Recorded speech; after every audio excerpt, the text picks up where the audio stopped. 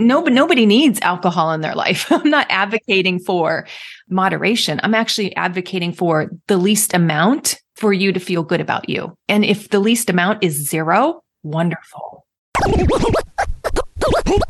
You're listening to Make Some Noise podcast, episode number 506 with guest Sherry Price.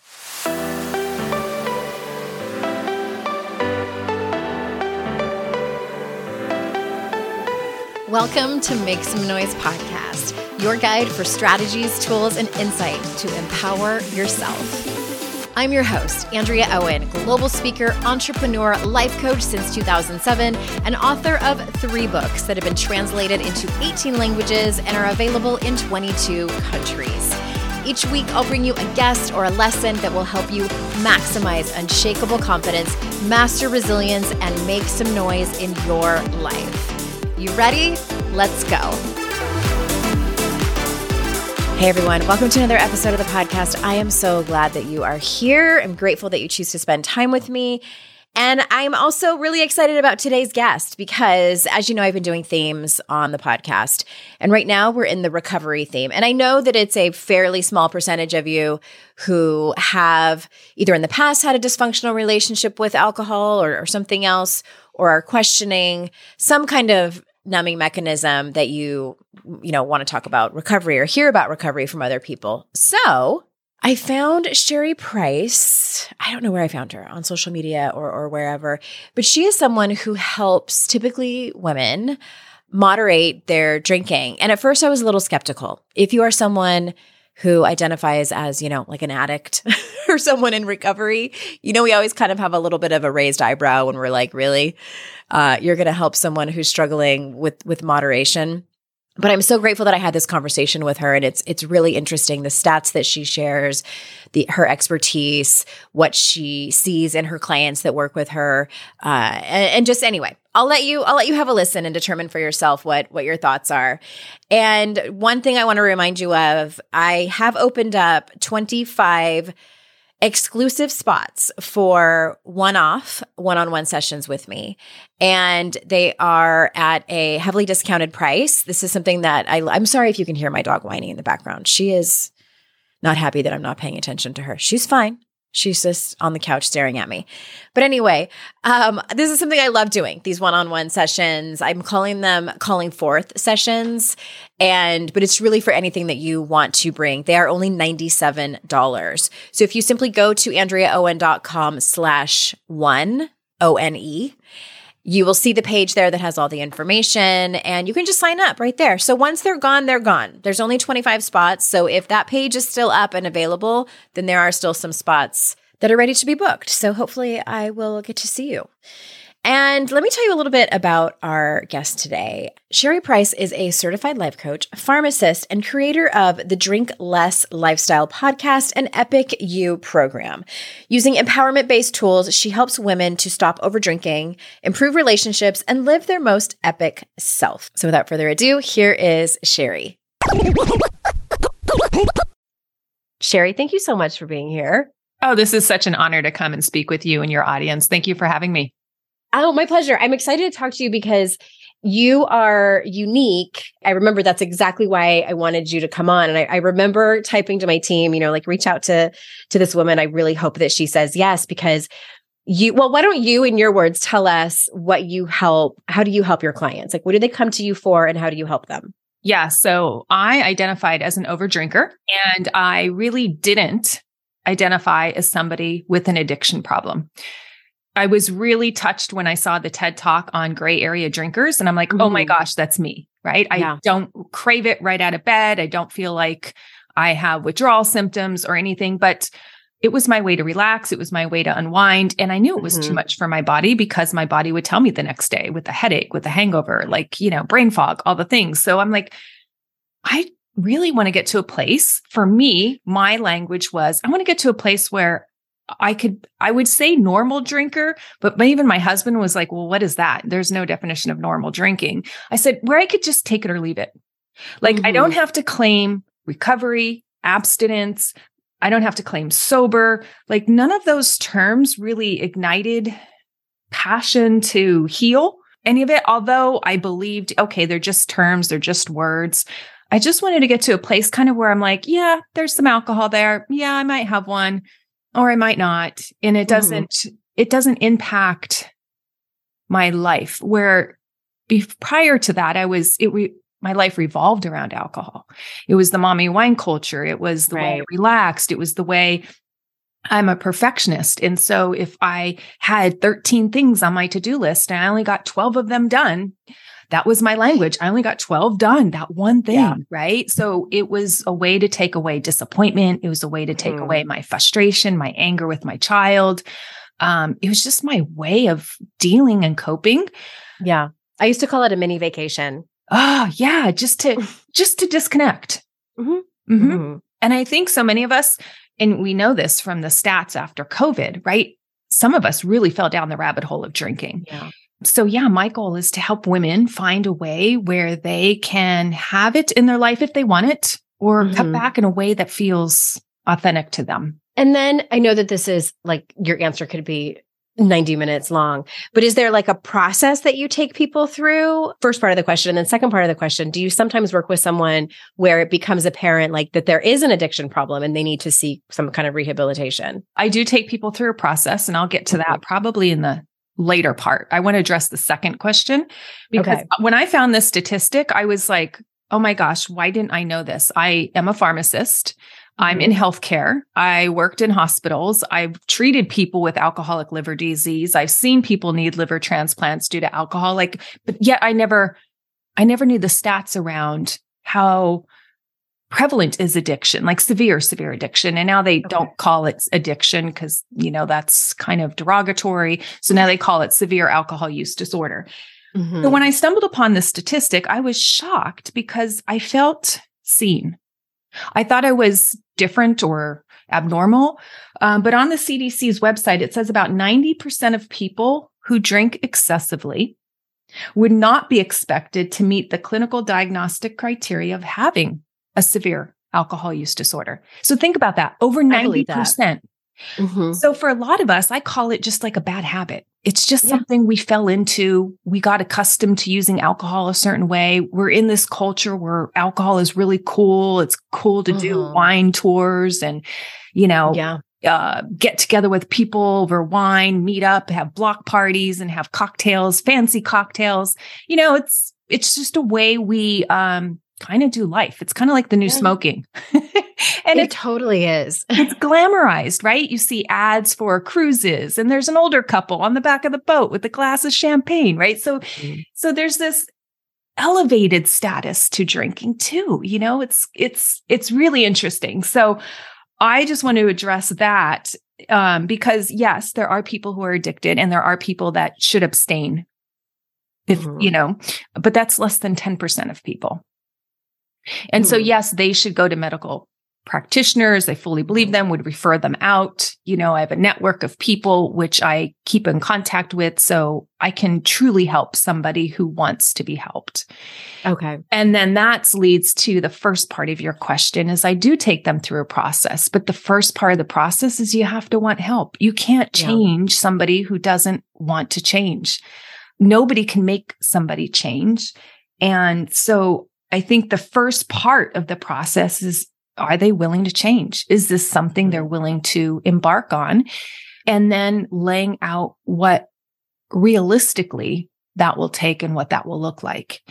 And I think some people are ready for that. Some people want to hear that truth and some people aren't. And that's okay too. Yeah. My goal is never to make anybody feel bad, less than. It's just to explore what's holding you back. Because when we really get past the fears, everybody wants to change this. Everybody wants to have a long, healthy, prosperous life, right? That's like a human desire. It's so interesting.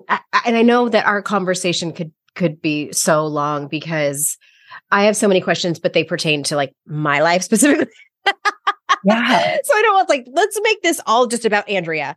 But I think I speak for some of my listeners here in that I was one of that 90%, like where I I would be in AA meetings and people would say like, so how are your withdrawal symptoms? Like, are you getting the shakes? I'm like, no, I never was physically addicted. Right. I knew if I stayed on the path that I was, because I was up to a bottle of wine a night. And I know that the quantity doesn't really matter, but for me, that was a lot. Eventually it would be 2 bottles, and then who knows how much more. And then maybe I'd go to harder liquor instead of just wine or beer. But no, I never had any of those. I would get up in the morning after drinking a bottle of wine and go for a run, pushing my 2 kids in a double stroller. And part of it was to prove, like, look at how healthy I am, and look at, how much I have my whole life under control, not just my drinking, but my whole life. So that's interesting to me. And I know that if I would have found someone like you, I would have gone through your thing and probably succeeded. But then later, here's my prediction, I would have fallen back into my bad habit. And like, I know without a doubt that I'm an addict based on my other behaviors with either substances or with people. Like, I just cannot. I have to abstain. But I will say, like, it sounds kind of sexy and romantic. Like when you're like, well, yeah, I help people like take it or leave it. I also know I'm an addict because I can't even imagine. I can't even fathom for a second what that's like. Because my mindset was, I was talking to somebody else that I had on the show who was a heroin addict. And we were both in agreement that moderation sounds super unappealing to me. Like that, like, I don't want that. Like, yeah, I would do it just to prove to you that I could, or to whoever else. But like, I want 4 or 5 glasses of wine most nights. Like, I'm like, one, I would drink to forget about everything. Yeah. And so it's so fascinating to me that there are actually people who drink simply because they like the taste of it, and or they like just a tiny bit of a buzz, and they're fine when it wears off.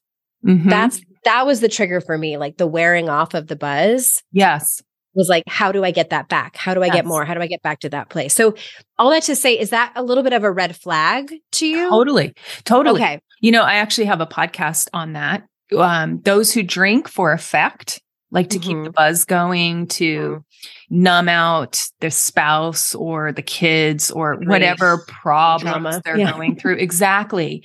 So if they want the podcast, it's called Effect versus Experience. And I find we'll put that in the show notes. If you drink for experience, it might be different, right? Where you're not seeking it for self-medication. Yeah. Well, it was both. It was definitely both. Yeah. Yeah. So if you're drinking it to self-medicate, there's never going to be enough alcohol, right? Because with tolerance, the way the drug works, it's a drug. So the fact that you don't want it or don't want it in your life, congratulate yourself. That's amazing, right? Nobody needs alcohol in their life. I'm not advocating for moderation. I'm actually advocating for the least amount for you to feel good about you. And if the least amount is 0, wonderful. Wonderful. Say that again, because I think that's so important. The least amount to feel good about you. Is that what you said? Yeah. The least amount for you to feel good about you. Now, see, why I say that is because some people can't get to 0 right away, or it's too scary for them. So let's just take it slower, right? Because any amount of this toxin that we don't take in is better for our body, better for our mind, better for our health, better for our waistline, better for our sleep, better for, the parent we choose to be, the employee we choose to be, the spouse we want to be, right? It's just better. So let's just embrace better. And that's what my brain needed, because I'm such a perfectionist. I was all or nothing. If I couldn't abstain for the whole month, the whole year, I would just consider myself a failure. And then, just might as well drink. Just might as well keep kicking it back, So I love that you understand your brain and how it works, and that you have made choices that honor that. And that's exactly what I help my clients do. I'm assuming another goal of your clients is to be able to have maybe just one beer or one glass of wine or one cocktail, and maybe want another one, but have the gumption to say no. Exactly. So I call that the joy of stopping. I think a lot of people think stopping is negative. It's deprivation. I should be able to have more. Like, you could have more. There's nobody saying you can't. We're adults. We can do what we want, right? There are consequences to those actions. However, if you flip the narrative on that, and I call it being like elegantly satisfied. Like, I have cheesecake in my life sometimes. And I'm just elegantly satisfied after a couple of bites. I don't need to finish the whole piece, the whole cake, go back for more, So that's what works for my brain. That's what works for some people. Now, is that going to work for everybody? No, we have to find what works for us and what keeps us in that safe zone, in that way that we want to be operating. And so if it's no alcohol, fully endorse that.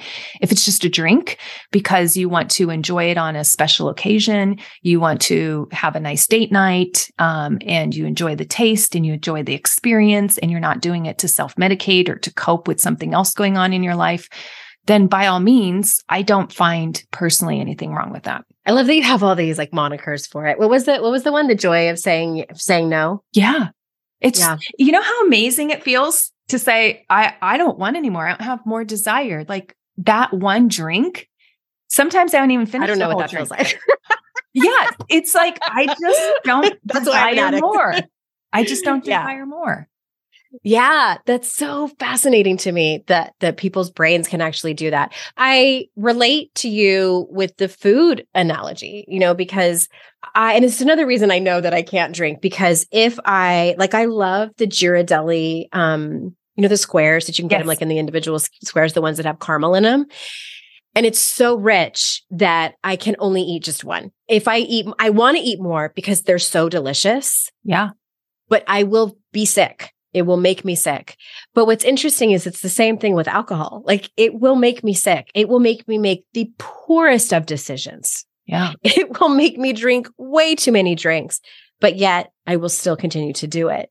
Yeah. So I'm like, what is it about the drug of alcohol and, benzos and many times men that makes me completely lose all capacity for good decisions? But when it comes to food, the physical illness is enough for me to say no. Yeah. And I mean, maybe you know the answer to that. It's like different chemicals going off. Well, here's what I would ask is if the effect, how quickly do you get ill when you eat that chocolate? Oh, like if I'm eating a second one, immediately. That's why. Like, it doesn't even taste good in my mouth. That's exactly why. The brain links it when there's an immediate response. The reason most of us can't say, well, I'll just think about how I'm going to feel tomorrow. It doesn't work because the brain doesn't connect what you're doing at 8:00 at night to how you're going to feel at 6 a.m. Right. But the fact that you have immediate symptoms is why you're able to experience it differently. And have the joy of saying no to another caramel. Exactly. Because oh my gosh, one more bite, I'm going to get instantly sick. If alcohol did that to us, we would easily say no to the second, third, fourth glass. Maybe that's what someone needs to invent. Like some kind of tablet or something that we can take that dissolves in our mouth and makes that second drink taste awful. That would be a magic pill, wouldn't it? Everybody would love that. Everybody rather do the simple, quick, easy fix than actually really look at why they're drinking. Right? You work in pharmacology. You get it. Yes, totally. I'm a pharmacist. I'd hear, is this going to take away my depression? How many weeks? How long do I have to take this medicine? Exactly. All the questions. Yep. Okay. So I'm taking like 6 giant steps back. I probably should have asked this in the very beginning, and you may have already answered it a little bit in the beginning, but can you clarify for us, like, what is the definition, whether it's you or I don't know if like the CDC makes this definition of a quote unquote overdrinker? I haven't seen a definition out there, so I'll just say this is my definition. Okay. When you drink and then there's negative consequences that come from that. So that could be immediate for some people, like some people can't tolerate it because they get a rash or a breakout or they start feeling lightheaded. Or it's the next day, like they're feeling tired or sluggish, or they can't remember what they said. That's like a lot of women that come to me will be like, I'm so embarrassed. My filter went, I said this to my husband, or my kids said something and I didn't remember. I have blackouts, or I just don't recall the evening so well. And now that I'm older, I tolerate it less. My hormones, my metabolism slowed down. So of course I'm not processing it like I used to in my 20s. So these effects happen as the body ages, and there's nothing wrong with you, and there's nothing wrong. We just need to adapt by the way our bodies are now working. So over drinking, I think, is anything that you would define as you're feeling negative consequences of it in your life. For a lot of women, it's weight gain. They used to be able to drink and it not affect their waistline, and now it's affecting their waistline, or it causes them to do excess snacking. So there are many reasons why people want to cut back. Okay. It's interesting to me what you were saying, how they don't call it, would you say they don't call it addiction anymore? Right. And when you say they, who's they? Is that like all the national societies, NIAA, the NIH and CDC? Yes. So they call it alcohol use disorder. Right. Because what is it called? The DSM-5 criteria had changed. And so they took away addict because it was too negative. And so they now classify alcohol use disorder as moderate, mild, or severe. And so severe use would be considered addict. Okay. So it reminds me a little bit about, my son is autistic, and how autism is such a broad term, and there's so many different categories depending on someone's needs that fall into that. So it kind of reminds me of the same thing. And I agree with you that yes, addict is a big term that I think needs to be categorized a little bit different. But on the other hand, it makes me kind of mad because I'm like, shouldn't we be working on the stigma? Yes. Lessening that. And that's part of a little bit of what frustrates me about the sort of movement that we saw starting several years ago. Now it's been years of this wellness movement. It's like, what do they call alcohol free? Like the AF, I'm alcohol free. And I would see people posting online like, oh, I decided to be alcohol free. And then so quickly follow that up with, but I'm not an alcoholic. And I'm over here like, fuck off. Do you have to follow it up with that? It just, as someone in recovery, it made me feel like me and people that I care about are othered. It's like, but I'm not like them. And the sort of analogy that I use is, remember when pole dancing became really popular, and there were people like, I'm taking pole dancing lessons, but I'm not a stripper. Yes. And it's like strippers everywhere. We're like, okay. Yeah. Right. I'm curious what your thoughts are about that. Just the stigma and the renaming and all of that. I say never put yourself in a bucket or wear a label. You don't want to wear a label, and just be sensitive to the people that may identify with that label. So I hear you on this, because I think there's good that comes out of labeling, and I also think there's bad that comes out of labeling. For instance, I have a daughter who has Tourette syndrome. And so early on in her diagnoses, she was unable to control her tics, her motor, her vocal. So I would do my best as a parent. And so I looked for support groups here in San Diego. We would go to, the moms meetup groups or the family meetup groups of kids with Tourette. And she would just say, Mom, I don't want to be somebody who looks at me and they think Tourette is the first thing that comes to their mind. So she did not want the label. She still doesn't want the label. She says, it just makes me feel not normal. As a healthcare practitioner, I'm like, wait, support groups are the way. Like, this is how you exchange information. This is how you feel like there isn't anything wrong with you, because there's other people like this. So my brain operates differently, because I enjoy labels, because it helps me find people like me where I feel a sense of belonging. So while that felt safe for my brain, it felt alienated for her brain. So I really think. Well, and how old was she when she was telling you that? She was 6, which is crazy. Okay, so she was a little. Yes. Yeah. And now she's 12. But the foresight or the insight she had, and I'm thinking my 6-year-old's crazy. Like, she can't be this mature and put these words to this, but she would go to these groups. We only went to 3 times, and she would just sit on the side and interact with nobody. She just didn't want any part of it. And I kept trying, 2 more times. And then finally my husband's like, I think you're doing her a disservice rather than a service. Why don't we just stop coming? And I'm like, okay. Because my brain, my brain was so about, let's find people where we feel comfortable likes like, right? And she was just, no, I just feel more alienated and I don't want to feel this way. I want to be considered normal. So for her, the label didn't work. For me, labels sometimes work. Yeah. So I think it's an individual thing and it's a choice. Yeah. Yeah. And people can get, for lack of a better word, triggered by that, a label or not labeled. Yeah.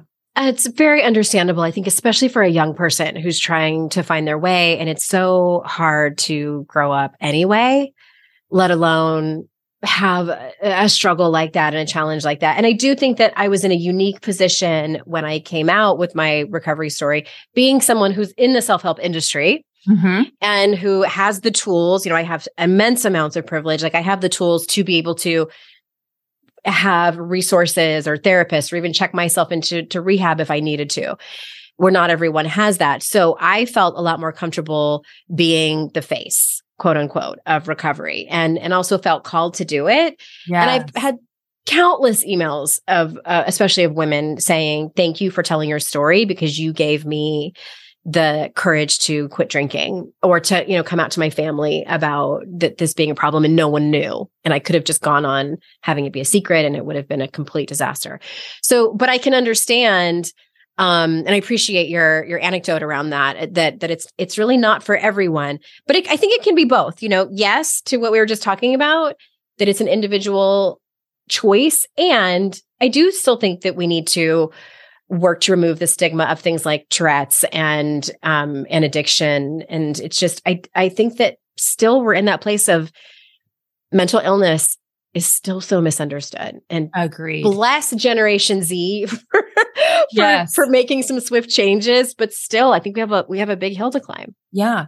And I work with people, my age or sometimes a lot older, and they're in careers where if they had addiction in their medical record, it would really jeopardize 20, 30 years of medical school, 20, 30 years in their industry. And so it feels so scary to them to use that term. And, maybe they've had interactions with addicts who have multiple other conditions going on. And so they don't feel that that's the right label because they don't have all the other things. And, some people think of the most dramatic, right? Homeless, schizophrenia, carrying it in a brown bag.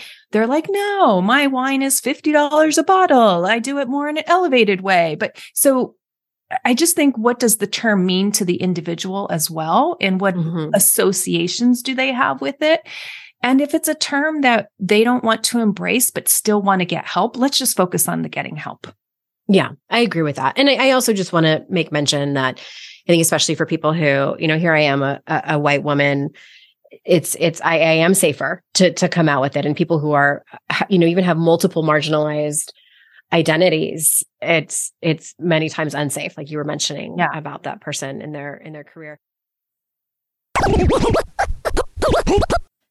If you like to consume podcasts, which I'm assuming that you do because you're here, if you do, I think you would love audiobooks if you have not found them already. Audible has a free trial. You can try it for 30 days for $0, and then you can get 2 free audiobooks with Premium Plus. All 3 of my books are over there on Audible: 52 Ways to Live a Kick-Ass Life, How to Stop Feeling Like Shit, and Make Some Noise. Plus, most of the books I recommend here on this show and my guests' books are over there as well. After 30 days, you get 1 audiobook a month for $14.95 a month, and you receive 30% off the price of additional audiobook purchases, and you can cancel at any time. Easy peasy. Your books are yours to keep, even if you cancel. Go to AndreaOwen.com/audible to sign up for your free trial. That's AndreaOwen.com/audible. I'm super curious about this and what your opinion is, because as you're probably familiar, in the Alcoholics Anonymous Big Book, they have one doctor's opinion, literally one, who says that alcoholism is a disease. And I, even from the beginning, and I mean, you talk to a lot of people in AA, and I think most of them will be like, yes, it is. It's a disease. And I was always kind of like on the sidelines. I'm like, but is it though? So I'm just curious what your opinion is on it. Yeah. I read a great book, Abstinence is a Myth. Addie Jaffe put this together. He was a meth addict, alcoholic, in jail. Now he helps people with addiction. He was associate at UCLA. He's out here in Los Angeles. And he talks about that maybe it's not a disease, and so I've been reading some books on this, and, it's a mental condition. Mm-hmm. I think it's curable. Some people think it just goes into remission. But I think it is curable. So that could be just an N of one experience and how I'm interpreting all the data.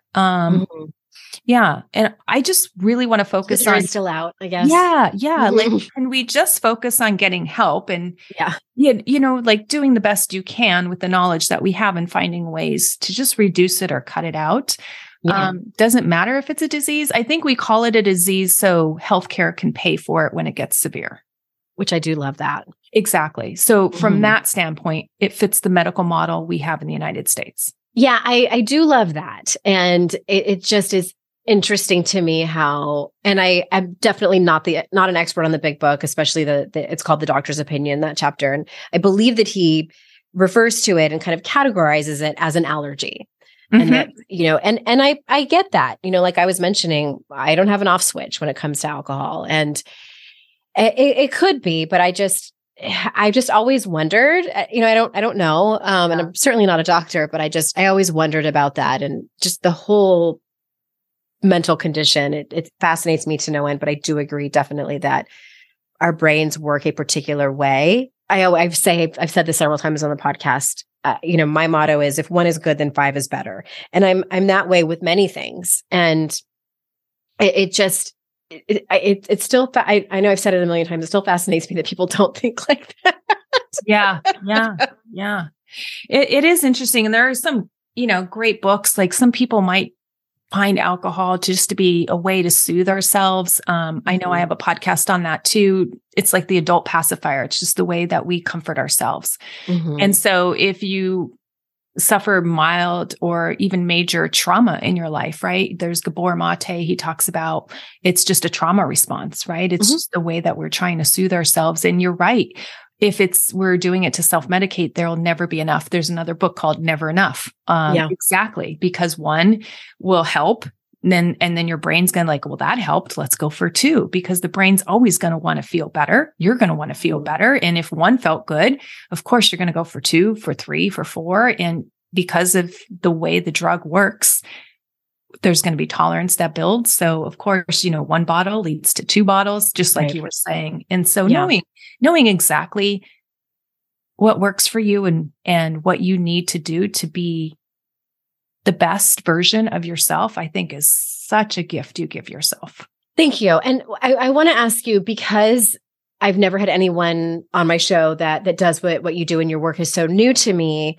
I don't think I've ever asked someone this question, but what is the question that like you want me to ask you? Or like, what do you think is the most important thing that you want to make sure that you say during our time together? I think what I had learned along this journey, there was a book that really resonated with me. It was called Undoing Drugs. It just came out last year. And Maya Salovitz wrote the book. And she's an advocate for harm reduction, not just with alcohol, but, clean needles for HIV, all that, for drug use. And I had her on my podcast. And when I read her book, it really flipped how I thought about my journey and how it's so similar to an addict. Because I've always wanted to distance myself because I didn't feel I had some of those conditions in my life. I was very successful. I love my family. I'm lucky to have the privileges that I have. But her book really highlighted that if we just meet people where they're at, and you can't punish addiction out of somebody. So it really highlighted for me, like what we're not doing right in this country, criminalizing it. The incarceration. Yes, exactly. Because you can't punish it out of somebody. And just that's a really great resource for anybody who, I know I get a lot of calls about, I'm not struggling with alcohol or drug use, but my kids are, or somebody in my family is. The tough love principle it just doesn't really play out long term. And so I love just this concept. And that's what I really love to communicate to the world is just meet somebody where they're at, because they're doing it not because they want the drug, but they want the effect of the drug. And if we can meet that need another way, let's find that path together. Yeah. Do you work with clients on that specifically, or do you save that for their therapist? No, actually, we go right there. I start people off knowing, why do you want it? Because I think so many times we're so about, I shouldn't want it. I'm not going to have it. I'm going to empty my house of it. And I'm not downplaying any of that, but it doesn't give us the capacity to really understand why we wanted it.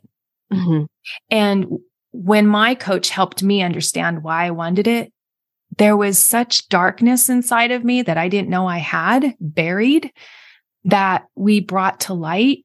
And it was so therapeutic to talk about it and cry it out about where I felt not enough, where I felt that I can't mother this child that I've been given that I love so much, but I can't, she thinks like different than me. Like there was just so much pain that I was drinking to numb.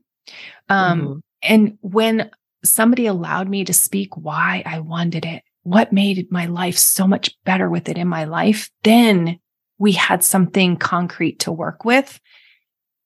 And that's when I could truly get more healing. Yes. So yes to all of that. Yeah. So we have to go right to the need of why there's the desire for it. Yeah. I wrote about this in, I think it was in my second book, How to Stop Feeling Like Shit. It might be in the re-release only, where in the numbing chapter, I asked the question, fill in the blank, like, what is the problem that you think drinking will solve, or whatever it is that you're doing to numb?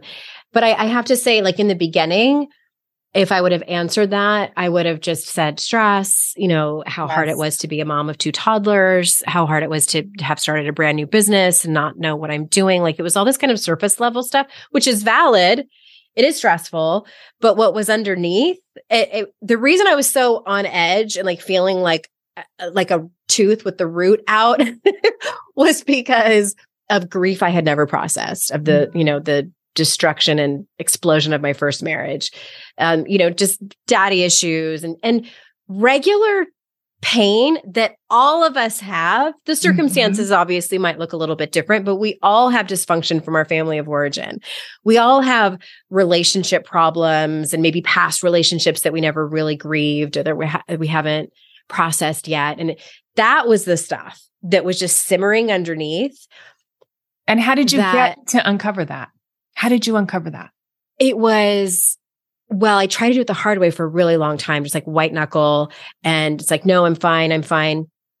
It was a lot for me, one of my ways of dealing with things is writing. Like I just write to like make sense of things. And that's how I get things out. So that's art for me. So I think people, whatever your art is, do that. It might not be writing. It might be something else. And therapists who could cut through my bullshit. Because I got so good. And I think so many like high achieving women are like this. We are so good at making everyone and lying to ourselves enough where we even convince ourselves that we're fine. Like it's really not that big of a deal. Like I should be over this. And it just, finding the right therapist who could cut through the bullshit and ask me questions like, who takes care of you? How do you take care of yourself? Where is the grief in your life? Because we all have it. Like what have you lost in your life that you have not dealt with, that you're pretending like things are okay? Once I found a therapist who could cut through the bullshit, and really also, I think having friends, no one's ever asked me this question. Thank you, Sherry. Having female friends who could be emotionally supportive for me, and where I could really, like you said, like the dark side, like the shadow side that I didn't want anybody to see, like have the full meltdowns, like the sobbing, heaving, weeping in front of someone else, and that they don't leave and they don't judge you and they don't look at you like, when is she going to stop crying? Yeah. Because I looked at myself like, when is she going to stop crying? When I had that, and that took years of all of those things to finally be like, damn, I am fucking sad about X, Y, and Z. Yeah. And it's okay to be sad about that. Yeah. I think that is tremendous for anyone listening to this podcast to hear, is that exposing those parts of us that we don't want to look at. And when they are exposed, that the person we're exposing that stuff and sharing that stuff with can be there for us and make us feel it's safe to explore this and expose this. I think that is so healing, so life-changing. And like you said, I took it out on my coach, and she did not judge me. She did not like look at me like, you got 5 more minutes, lady, clean this up. Like she was there, and it was the ugly cry. It was like, oh my gosh, I didn't know this was here. And I was embarrassed of the way I was acting. You know, I'm like, I'm a put together professional. I don't crumble like this. You know, there was so much judgment I had on myself, but seeing another human not judge you in that, and it's so freeing. And it's a gift, right? And thank God for those healers and those therapists and those people that don't take our bullshit and the straight A answer that we want to give, because we're so who've done their own work so they can see yours that needs to be done, and they can sit with you and not feel like they need to like fix everything and clean it up. Exactly. That's why those people are just gems. And yeah, I wish that for everyone. Like, I wish that everyone could find those people and keep looking. If you're someone listening to this and you haven't found the right friendships and you haven't found the right therapist, and I know it's a privilege to be able to have that access, but it is possible. And the work isn't done, you know, like I still have stuff and still all of that, but we're not like Humpty Dumpty where we can just get thrown back on the wall and put back together. Well, and like, and all those things can be true. Like, you can still be a put together professional and have, you know, heaving snot, crying fests with someone who holds space for you. It's like both of those things can be true. But I appreciate your time and your being so candid with me and introducing me to this work, because I mean, it's not for me, but I love that it's available for people to, even if they are trying to convince themselves that they can take it or leave it, and then through your work find out that they actually, like, I want people to go through whatever they need to go through to get to wherever they need to be. Yeah. Because sometimes you might always wonder. It's true. And there are so many women that come through and they'll say, like, I thought I wanted some alcohol in my life, but it's so much better without any. And that realization is amazing. And then they don't feel like I have to give it up or I can't have it. It's none of that. It just changes the narrative and their experience of alcohol, which is a beautiful thing, to just not want it. So kudos to that, and in just deciding where it fits and how it fits and if it fits. Yeah. Where it fits and if it fits. I love that last part too. So I will put the links to those books that you mentioned and that TED Talk, as well as your website and any services that you have in the show notes. But is there anywhere you want people to go to learn more about you? Is it your website, epicu.com, or social media or somewhere else? Yeah, epicu.com is my website. You'll find my podcast there called Drink Less Lifestyle, and then all the links to everything else. Awesome. Thank you so much. And listeners, thank you so much for being here. You know, I appreciate your time so much. And remember, it's our life's journey to make ourselves better humans, and our life's responsibility to make the world a better place. Bye for now. Hey, did you know there's free secret podcast episodes waiting for you that are not part of my regular podcast feed? Yes. AndreaOwen.com/free. And you just sign up. You get a link sent to you. It's very secret. It's like a secret club. We don't have a secret handshake. Don't worry about that. But it's these motivating podcast episodes that I made for you. They're under 20 minutes each. There's 3 of them. They're for wherever you are in your life. So head on over there and grab them. They range from really supporting you and seeing you where you are and being compassionate, all the way to giving you a giant kick in your ass and telling you how amazing and gorgeous and phenomenal you are. So AndreaOwen.com/free, and get your hands on that free podcast feed.